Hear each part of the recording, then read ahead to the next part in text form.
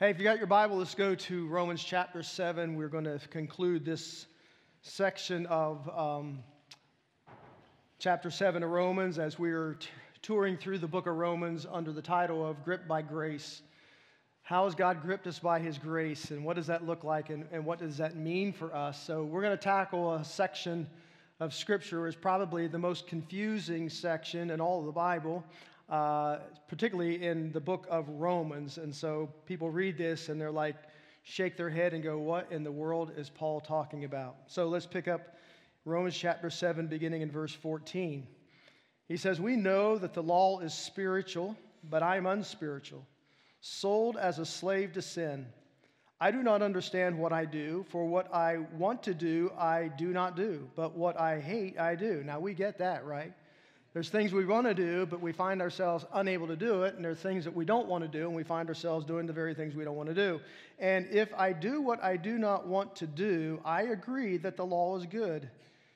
And it is. It is no longer I myself who do it, but it is sin living in me. I know that nothing good lives in me, that is, in my sinful nature. For I have the desire to do what is good, but I cannot carry it out. For what I do is not good, but the good that I want to do. No, the evil I do not want to do, this I keep on doing. Now, if I do what I do not want to do, it is no longer I who do it, but it is sin living in me that does it. So I find this law at work. When I want to do good, evil is right there with me. For in my inner being I delight in God's law, but I see another law at work in the members of my body, waging war against the law of my mind and making me a prisoner of the law of sin at work within my members. What a wretched man I am. Who will rescue me from this body of death? Now, if Paul had concluded right there, he would be most pitied. But that's not where he stops. Thanks be to God. Through who? Through Jesus Christ our Lord. So then, I myself in my mind am a slave to God's law, but in the sinful nature, a slave to the law of sin. So let's take a few moments this morning and let's unpack this passage of Scripture together as Paul has given it to us. So the title of this message is The War Within. And this is what Paul's talking about. There's a war that's going on inside of him, and he's alluded to this already in the first half of this chapter, but we're going to kind of flesh this out. So I want to start by giving you what I call the broad perspective. And the broad perspective is seen in the reality of the unseen realm of life.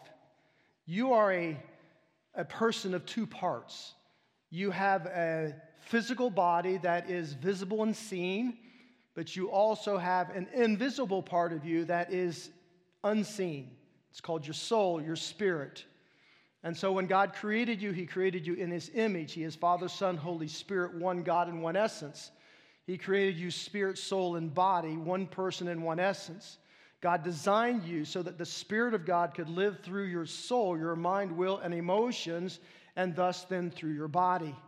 This is the realm in which you exist, both in the invisible realm as well as the visible realm, because God is also dwelling in both realms. He has His existence in what is unseen and invisible, as well as what is physical and visible to us. And you were made, therefore, to love God and to love others with all the parts of who you are. In other words, things are to be used, people are to be loved. Don't abuse people and, use things. God's designed us to love, to reflect Himself to those around us.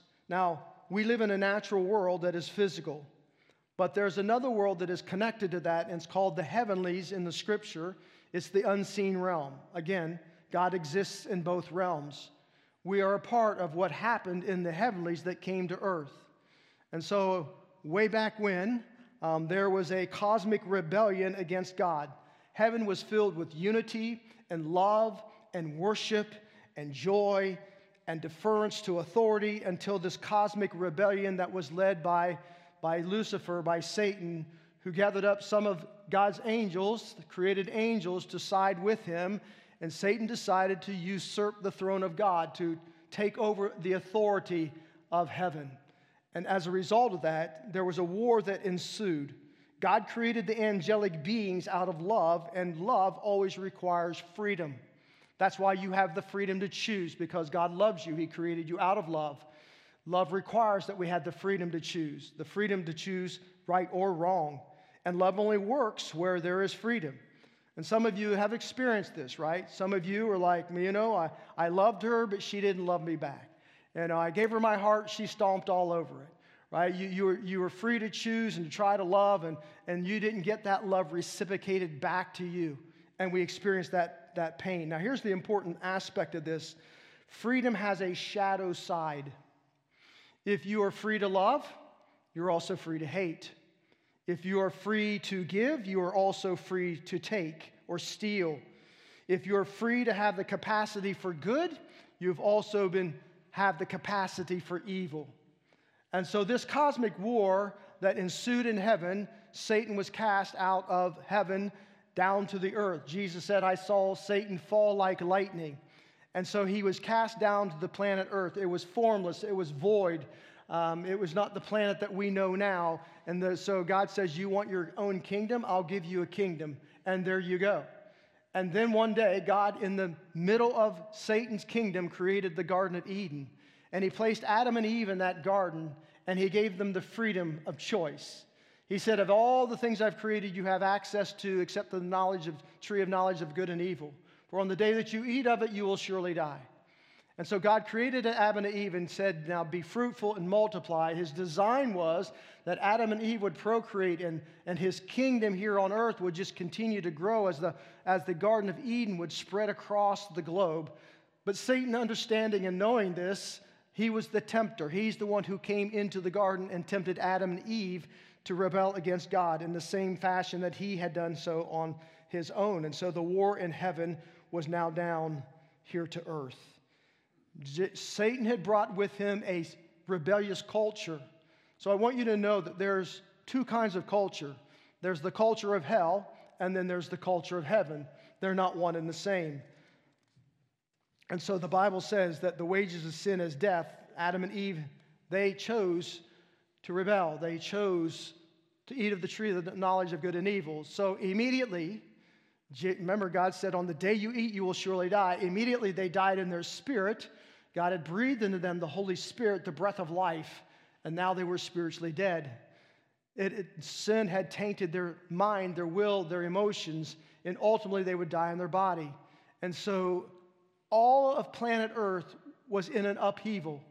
And sin, the wages of sin, the payment of sin brought not only death to humanity and the confusion of our soul and the dying of our spirit and this disconnect from God, but all of God's creation was impacted by sin. That's why we have hurricanes and volcanoes and tsunamis, and even all of creation, Paul will say in Romans 8, is groaning and waiting for the day of God's redemption, where God will shove all that hell brought to earth out off the earth. You read the phrase heaven and earth all through the Bible, heaven and earth, heaven and earth.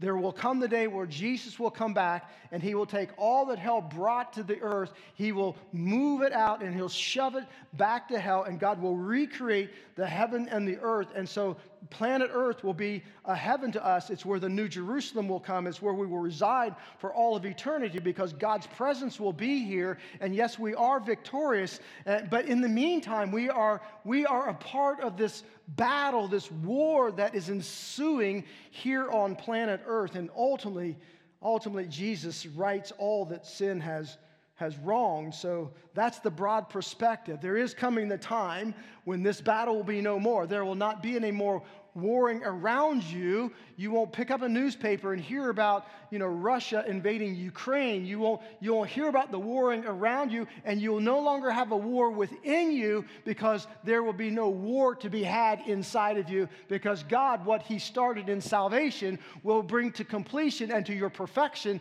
so that you stand before God holy and pleasing and righteous in his eyes and his sight, all because of what Jesus has done for us through his death on the cross of Calvary. This is the teaching of Paul in Romans chapters 1 through 7 to this point. So here's the second thing is, you need to understand that everything God creates Satan counterfeits. Satan doesn't create anything or anyone. All he can do is counterfeit, corrupt, or co-opt into what God has already created. For example, God creates angels. The counterfeit are demons. God created obedience. The counterfeit is rebellion. God creates truth. The counterfeit is lies. God created us to be spirit-filled. The counterfeit is to be demonized or demon-possessed. God creates peace. The counter is fear. God created unity. The counter is division. God created us so that we would live in freedom in Christ, but the counterfeit of that is slavery. And so what Paul has said up to this point, as he's fleshing out of chapter 6, he says, listen, when you gave your life to the Lord Jesus Christ, you were placed into Christ and he into you. When Jesus died, you died. When he was buried, you were buried. When he was resurrected, you were resurrected. You have already been resurrected to be a new creation in Christ. The old is gone. The new has come. Take off the old. Put on the new. You are a resurrected believer of Christ who has the power and the authority to walk in the freedom of Jesus Christ. Now, Satan is going to do everything in his power to counteract that in your life and convince you that that is simply not true.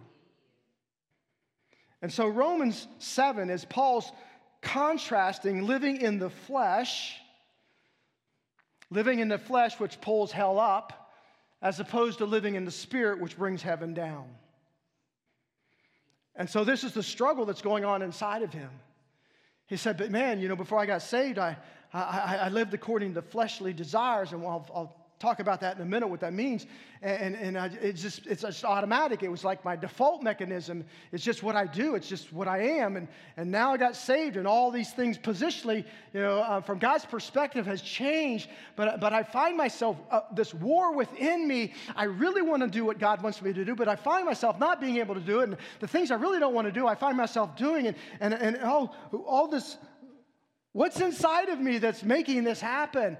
And he says, what's inside of me is this flesh. It is the old Adamic nature, the residual of your old life that is lodged in your thought processes, in your emotions, and in your body. And he says, what am I to do about this?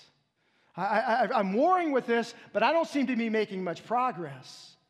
And so here's the situation that you and I face on your outline, and it's the same issue that Paul faced, and is the issue, how can I learn how to live according to the Spirit so that I do not fulfill the desires and the lusts of the flesh?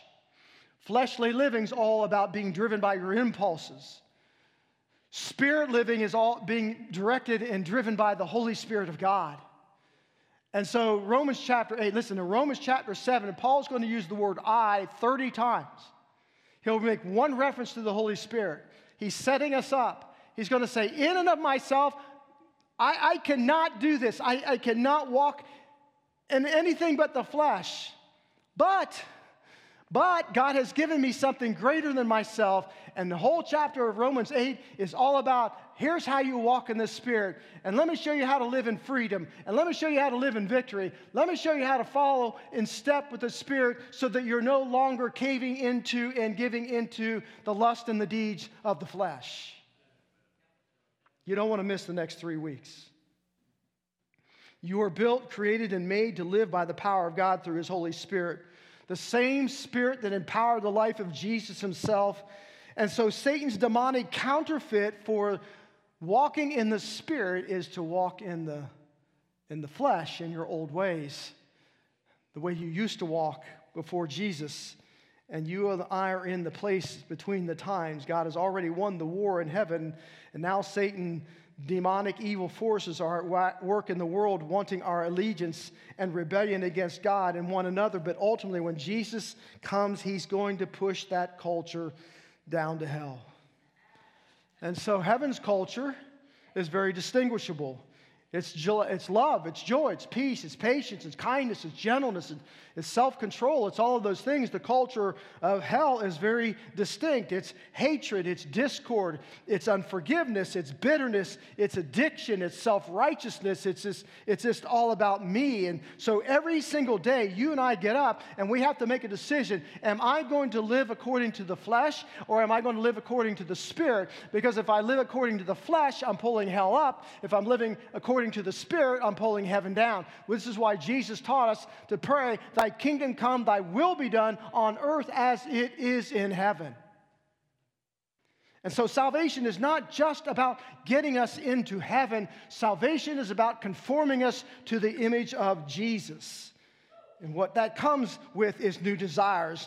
But if we're honest with ourselves, there is this struggle, this tug of war that is going on inside of us, the flesh versus the spirit. So on your outline, I labeled flesh. It's the way of life pattern after the thoughts, the habits, and desires that are rooted in self.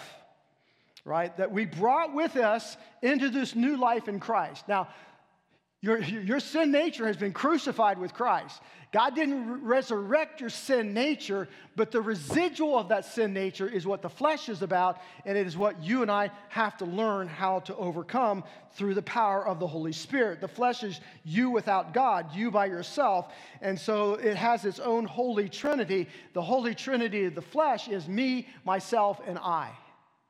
And everything is about me, and all of life is about me, and I will use people, I will abuse people, I will do whatever I have to do in order to satisfy self. And so Paul has already challenged us. He comes out and he says the law was spiritual in the situation we find ourselves in. So Paul has fleshed this out earlier, and he just kind of reiterates something. He says, you know what? The law of God, that is the Word of God, the truth of God, that the Holy Spirit breathed as those who were writing Scripture, the breath of God itself, the Word of God. The first purpose of the law is to show us how sinful we truly are. You see, before I was saved, I never knew how sinful I was. I had no comparison. The only comparison I had were other people. Like, okay, I might be a jerk, but you're a bigger jerk. I might be engaged in these sinful habits, but at least I don't have yours. Right? So this was the standard by which I was comparing myself until I was confronted with God's word, with God's law, and I found out it was spiritual, it was God-breathed, and so God gave me a comparison. He says, Greg, this is your heart, and this is where your heart needs to be, but here's where it is, and they're not even close to being insane. You got something fundamentally wrong inside of you, and so the law cannot change you. The law says, here's what you should be like, and now compare that to your heart, but we tend to be blind to our own hurts and habits and hang-ups, and so, unless somebody exposes it, right? Somebody points it out. Somebody says, you shouldn't be this way. And so the law was not meant to change us. The law was meant to direct us to Jesus. Because Jesus was the only one who could fix me. I couldn't fix myself. I tried to fix myself using the flesh. All it did is got me into greater problems with no solutions and deeper enslavement to the very sins that were tearing me and ripping me apart. Number two, in this situation, the law cannot enable you to do good. 3 times Paul says this sin living in me. He's referring again to the flesh, the residual of the old sin nature. But it's also true that the Holy Spirit now indwells us, who enables us to do good. We are powerless on our own. Right? You can make all the New Year's resolutions you want. You can make all the promises you want to God, that you're not going to do it again, and you're not going to mess up again, and you're going to be perfect from here on out. But I'm telling you, listen, sheer willpower has no power to overcome the flesh. You need something greater than yourself. You need something outside of yourself that God has placed in you, in Christ, called the Holy Spirit of God, who gives you a power source that enables you to overcome the fleshly desires. Amen. If I try it myself, it just doesn't work. The law has no capacity to do that, and the law cannot set you free. Remember last week we said, Paul says, listen, the only thing the law does is arouses sin in me. You tell me I can't do something, that's exactly what I want to do. I mean, you learn this as parents early on. When you're a child and you say, do this, and for the first time they look at you and say, no. Now you have a contest of wills.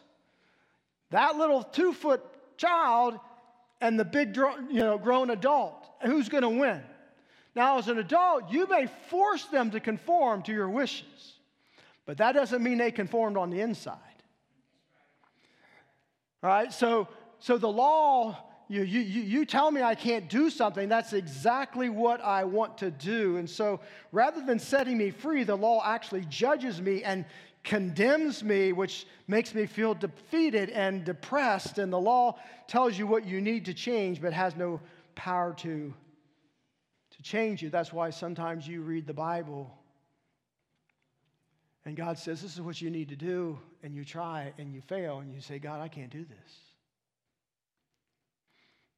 No, you can't, not on your own. But we're going to teach you how to walk in the Spirit because He can enable you to do it. Amen? So here's 3 things that happen to people. 1 of 3 things. Typically, you become a new believer. People are, trying to learn. You've gotten some new desires, and you're trying to follow the Lord, and you find you're 3 steps forward, 2 steps back, and you're struggling. You're getting frustrated. Satan's condemning you. I told you God doesn't love you, doesn't care about you. It didn't really take. You're not really saved. And so some people become carnal. Paul talked about carnal Christian in 1 Corinthians 3, and what he meant by that is you just give up. There's no spiritual development going on anymore. You're just giving up. When you have a baby, that baby's absolutely dependent upon you as a parent for everything. To feed them, change them, care for them, protect them. But here's what you don't want. You don't want to have a 16-year-old that you're still carrying around a theme park because they go, my legs don't work. I can't walk anymore. I get so tired, right? You raise your children to become independent, right? So they learn to feed themselves and care for themselves. And this is the goal of our church, is to help you take your next step with Christ, to grow in maturity so that you begin to feed yourself from the Word of God and you begin to have interactions with the Spirit of God. And God's growing you up into adulthood so that you can go out and then in turn, help somebody raise somebody else up who is an infant in Christ. And this is the way God's designed the church. But carnal believers tend to be very experience-oriented. They tend to be church hoppers. They're always running from one place to another, trying to find that emotional high they had when they got saved. And they run here and run there. This experience over here, and this one over here, and over. And so they're looking for all this experiences for this emotional high, but they've never grown on the grassroots level of learning how to feed themselves and to care for themselves and to grow into adulthood. And it's a very dangerous place to be because eventually it's the diminishing law of returns. You can't capture that feeling anymore. Or some people become perfectionists, right? I'm going to be the perfect Christian. I got saved, I'm going to tell you what. 6 months, ain't no sin problem here. I don't know what people are talking about. I don't know what my wife's talking about. I'm perfect. She just needs to get on board with it. She'll get aboard all right, but she ain't getting on board with it. And so people put this pressure on themselves, like, I got to be perfect, And there are those who, in certain religious worlds that they've convinced themselves that, I'm already perfected in Christ to totality, and I don't have to wait till I get to heaven for that perfected process to be culminated. And so they just say, well, I'm perfect, and I've just never met a perfect person. I don't know. It makes me uncomfortable. What perfect people tend to happen to them is that they become very condemning and judgmental because they're constantly degrading the sins of others around them. And I learned this very quickly in college. I was working at a IGA grocery store. I worked in the butcher shop. I would clean the butcher shop in the evenings, and I had a cashier there. I'd be witnessing to people, and I had a young girl who was a cashier, and we talked a lot. And she was really struggling in life and sharing Jesus with her, and she was really getting close to coming to faith in Christ. And it was during my break, and I went up front to the cashier, and she was behind me, and she had a bottle of wine because she and her girlfriends were having a sleepover that night, and there was a man behind her. And so I paid for my snack because I was going to be going on break, and she paid for her wine, and that man behind her stepped up, who was a pastor, and just berated her. how evil she was because she had a bottle of wine in her hand and just relentless.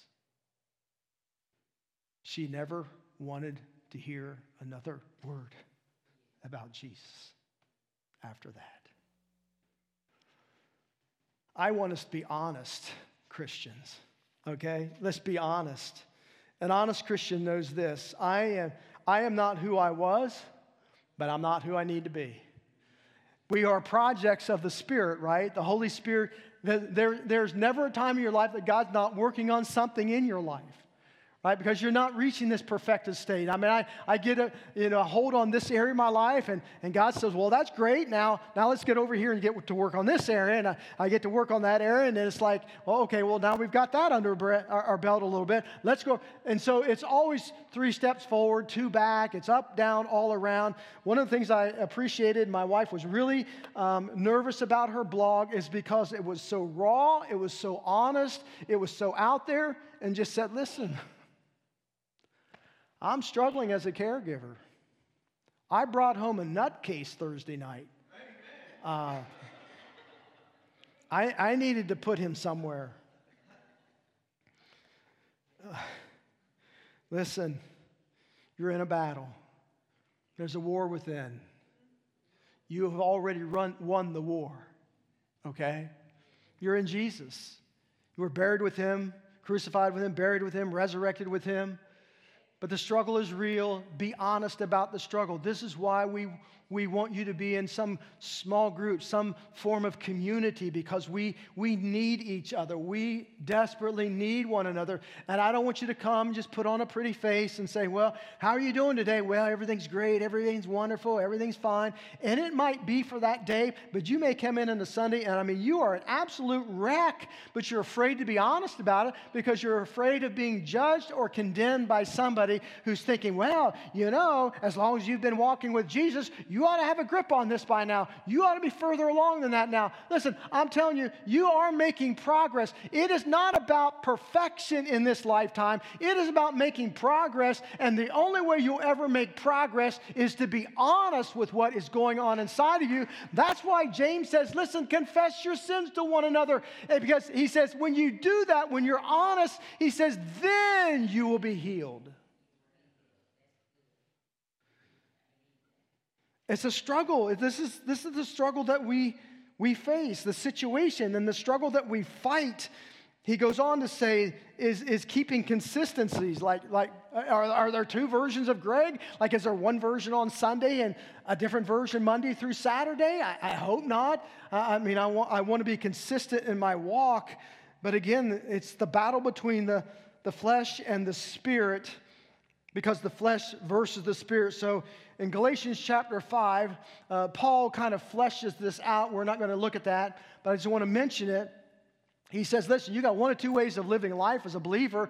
You can either walk in the flesh or you can walk in the spirit. If you walk in the flesh, you're going to pull hell up. You walk in the spirit, you're going to bring heaven down. You walk in the flesh, what's going to result, or what? The deeds of the flesh. You walk in the spirit, you're going to be, reaping the deeds of the Spirit, the culture of heaven, rather than the culture of hell. And so when Paul fleshed this whole thing out, he says, listen, the deepest part of you that impacts you the greatest, that seed of rebellion that was in you, that flesh, it's easy to identify because it has temper and it's gossip and a loose tongue and a loose temper. And so if I'm a husband and I come home and I bring hell up and I'm angry with my wife and I'm walking in there and I'm come with this attitude of like this culture of hell, and I say, well, you know what? The Bible says my wife is to submit to me as her husband, and so I've got a thing or two to tell her, and I'm going to put her in her place, and she's going to submit or otherwise, and then you just unleash hell all over your wife? Is that of the Spirit? No. As opposed to me coming in, walking in the Spirit, and I want to bring in the culture of heaven into my home. And yes, we may have some difficulties, and we may be having a disagreement, but there is a correct way to handle that as opposed to as an incorrect way. And so this is the battle that we struggle with.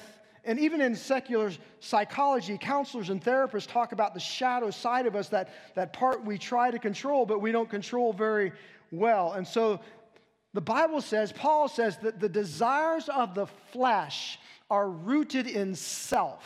In self. Here are some self-statements. Well, the heart just wants what the heart wants. I'm just going to do me. You do you, I'll do me. Speak your truth, but be true to yourself. These are all about feeling good about yourself, but not necessarily being good. The good life has become about getting what we want, not becoming the kind of people who want truly good things. And so Paul says that this gravity is pulling towards us, and he fleshed it out in Galatians 5 in 3 ways: sexual sins, spiritual sins, and social sins. Now, we know the sexual sins of our society are deep and rampant, and it is from the pit of hell itself. And spiritual sins be like something like idolatry, where something or someone is always in the place of God in my life, and it's the center of my life, it's the focus of my life, it's the drive of my life, rather than the Lord Jesus Christ. Jesus created you and breathed into you the breath of life, the Spirit of God, so that now the Spirit lives through your soul, then through your body. And so everything flows out of that relationship with the Lord Jesus Christ. He is the center. He is the driving force. That's why Jesus says, listen, seek ye first the kingdom of God. It is an issue of surrender. Who am I surrendering myself to the most? And let everything flow out of that relationship. And the social sins, again, it's the flesh is always trying to ruin relationships. God is Father, Son, and Holy Spirit. He's personal. He is relational. And war can show up in all kinds of places. Remember, hell has a culture. You know what hell's culture is? Unforgiveness. Amen. You hurt me, you're done. I've checked you off my list. Hell will never forgive. You know what the culture of heaven is? Absolute forgiveness. Amen. Absolute forgiveness. So am I going to bring hell up or heaven down? When somebody wrongs me, when somebody hurts me, when somebody betrays me, what am I bringing to the table? That depends if I'm living in the flesh or if I'm walking in the Spirit. And so the works of the flesh are the ways that Satan baits your hook to pull you in, as James chapter 1 says, so that when sin conceives and gives conception, it gives birth, and it gives birth to death. One of the reasons why so many relationships die is because we brought the culture of hell into the relationship rather than the culture of heaven. The desires of the Spirit, also, on the other hand, are rooted in character. Rooted in character. I've never read an obituary that said, well, you know, he really got a lot out of his gaming skills, I'm telling you. This is really what I want to write in that obituary. That girl really knew how to eat, drink, and be merry. Or, man, that guy was so committed to working out. It was absolutely inspiring. These are not the kinds of things that we read. What we do read are things that we admire about somebody's character. Things like their love, their sacrifice, their loyalty to family, to friends, their humility, their joy, their compassion. These are the things that we read in somebody's obituary. While culture celebrates the gospel of self-actualization, heaven rejoices in character, and that is what the fruit of the Spirit is all about.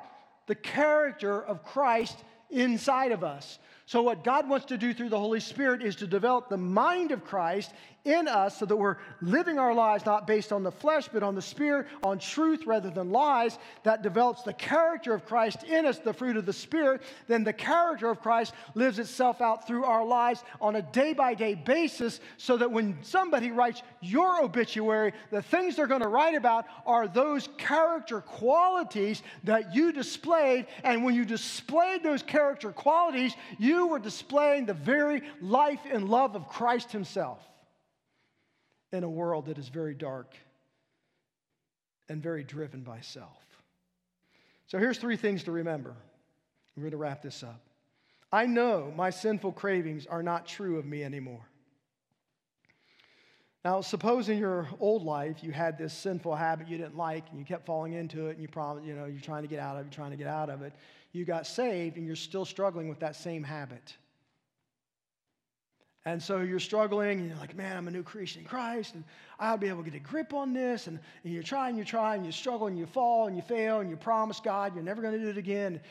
Lord, if you help me out with this, I promise you this, and this. You just keep this struggle on and off, on and off, on and off. And you start thinking to yourself, well, I just don't see anything changing. I don't see any winning of any battle in my life here. I guess the ultimate outcome has just already been determined for me. I'm just not going to be able to do this. I'm not going to be able to have freedom in this area of my life. I'm going to be enslaved to this for the rest of my life. That is a lie from the pit of hell. That is not true. As you continue, believe this, and I guarantee you'll find yourself saying, why doesn't sin taste as good as it used to in my life? Why is there this like foul taste in my mouth? Why doesn't it satisfy me like it used to? It's because you no longer are expressing it's no longer expressing your inner self. Listen, what happens through the Spirit as we learn to walk in the Spirit is that we begin to delight in the law of God. And Jesus, through His Spirit, begins to change. And yes, we still battle with these sinful cravings, but it doesn't mean that they have to enslave me for the rest of my life. Got it? Doesn't have to be that way. If you believe Satan's lie, you'll think otherwise. It does not have to be that way. Number 2, I can be confident in the midst of my most discouraging seasons.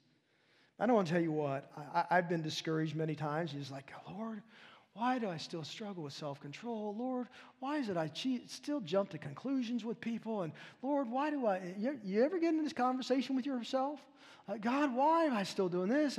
And why my affections for you, Lord, seem to grow cold? And why is even my desire for repentance so weak? And so God hears the cry of the desperation of your heart. And I just want you to know, you may not think, I'm telling you, the Spirit of God responds to that. And He's doing the work. I can't wait to unpack that for you next week. Here's another one. God uses my ongoing struggle to grow my appreciation of God's grace. I think we're going to throw up a slide. I don't know if all this is on one slide or not. But I want you to think about what Paul has said all through the book of Romans this far. He said, we used to be unrighteous, but now in Christ we're righteous. Like we were enemies of God, but now we're friends with God. We were fallen in Adam, but now we are raised in Christ. We were spiritually dead, now we're spiritually alive. We were under the law, or slaves to sin, now we're free from sin. We were under the law, now we're under grace. We were in the flesh, but now we are in the Spirit. And so what is God saying? Grace, grace, grace, grace, grace, grace, grace. Stop focusing on your failures. Stop focusing upon where you've fallen short. Start focusing and riveting your heart and your mind upon the grace of God and who you have become in Christ Jesus. We think that growing in grace is getting to a place in our lives that I don't need God's grace anymore, and nothing could be further from the truth. Growing in grace on this side of the resurrection often means growing in our awareness of our need for grace, not getting to the place where you feel like it's no longer necessary. I learned to rest in grace rather than resting in the flesh. And that encourages me, it strengthens me, it gives something for the Holy Spirit to utilize in my life as I'm seeking to live out this thing called the Christian life. And so here's the solution that we find as Paul wraps this up. He says, remember, as a follower of Christ, you've been transferred out of the kingdom of darkness into the kingdom of God's beloved Son. All of these things are true. You were buried, crucified with Christ, buried with Him, resurrected to walk in newness of life. The old is gone, the new has come. All of these things are so true. And so when Jesus, His first coming of His kingdom is already here, but we live in the in-between of already and not yet. All right? Jesus has established his kingdom, and it's already happened, and he's already victorious, and he's already won the victory for you, but you're in the not yet stage. Like, we're not like in the presence of Jesus in heaven as we will be at one, in the future, where all of sin has been removed, because sin is still rampant in the world, because I still have this flesh, this residual of my old sin nature that I'm warring with on the inside. The war is real. It is real. It is something that we fight. But here's what Paul says in verse 24, and he says, "What a wretched man that I am. Who will rescue me from this body of death?" Now, this body of death, Paul was from a tribe that was near the town of Tarshish, and where he grew up. If you murdered somebody, it was not unlikely that they would take the body of the person you murdered, strap it to your back, and allow it to decay, and you would carry that with you, that body of death, wherever you went, until eventually that diseased body diseased you, the murderer, and you would die. This is what Paul is saying. He says, listen, I've got this war inside of me, and it's like carrying this body of death, and everywhere I go, I can't seem to get it off. I want to get it off. I'm trying to take it off, and I can't seem to get it off, but I want to get it off. And so he goes in this whole tirade. I want to do the right thing, but I don't find myself doing the right thing, and I don't want to do this, and I can't do this. And he says, how do I get this body of death off me? Here's how he gets it off. Thanks be through whom? Jesus Christ. The Jesus who was filled with the Spirit, led by the Spirit, empowered by the Spirit, who lived in the Spirit of God. And so the Holy Spirit that was all of this to Christ is the same Holy Spirit in us. So how did Jesus live kingdom down and not hell up? How did Jesus always choose what was created by God and not counterfeited by Satan? His master key was the person and the presence and the power of the Holy Spirit, the same person and presence and power of the Holy Spirit who now lives and resides in you. And so we're going to learn to crucify the flesh and walk in the Spirit. And that word walk speaks of dependence, destination, and dedication. So I close with this. When you get up to walk, you're dependent upon your legs, your feet, your legs. You get up, get out of your lazy boy, and you're heading to the refrigerator for that triple fudge chocolate cake. And so you have a destination, right? You get up, your destination is the refrigerator, you grab that, you go back, you sit down, and you're watching, March Madness basketball, and you're eating your triple, chocolate fudge cake. And so the dedication is this. That is not your last trip to the refrigerator, I can assure you. Like, you're not going to eat this and I'm satisfied forever. No, you're still watching March Madness, and you're back up again, and you're back in the refrigerator. You're finding something else to eat, and you're back to your seat, and this just goes on. Listen, when you're going through that process, do you have to consciously think about what you're doing? Like, do you have to say to your feet, put pressure down, raise butt up, one step at a time, here we go. Open up Now, you don't have to consciously think about any of that. Why? Because it's automatic. It's the way you've lived all of your life. This is the battle with the flesh. Because we learned how to live according to the flesh, and the flesh had so many years of head start on us, it is our automatic default mechanism. So when you got saved, now you have to learn how to walk in the Spirit. And at first, you have to consciously think about those steps. Think about the process. This is how I stand up, and this is what I'm depending upon, and this is my destination, and this is my dedication. And over time, as you learn how to walk in the Spirit and thus not fulfill the lust of the flesh, it becomes automatic. It now becomes your new default mechanism, so you don't have to think through every step. You don't have to think through the whole process. It is just automatic because you've learned how to walk day in and day out in the fullness of the Spirit of God. And that is what Paul's going to teach you to do in the book of Romans and chapter 8. Let's pray.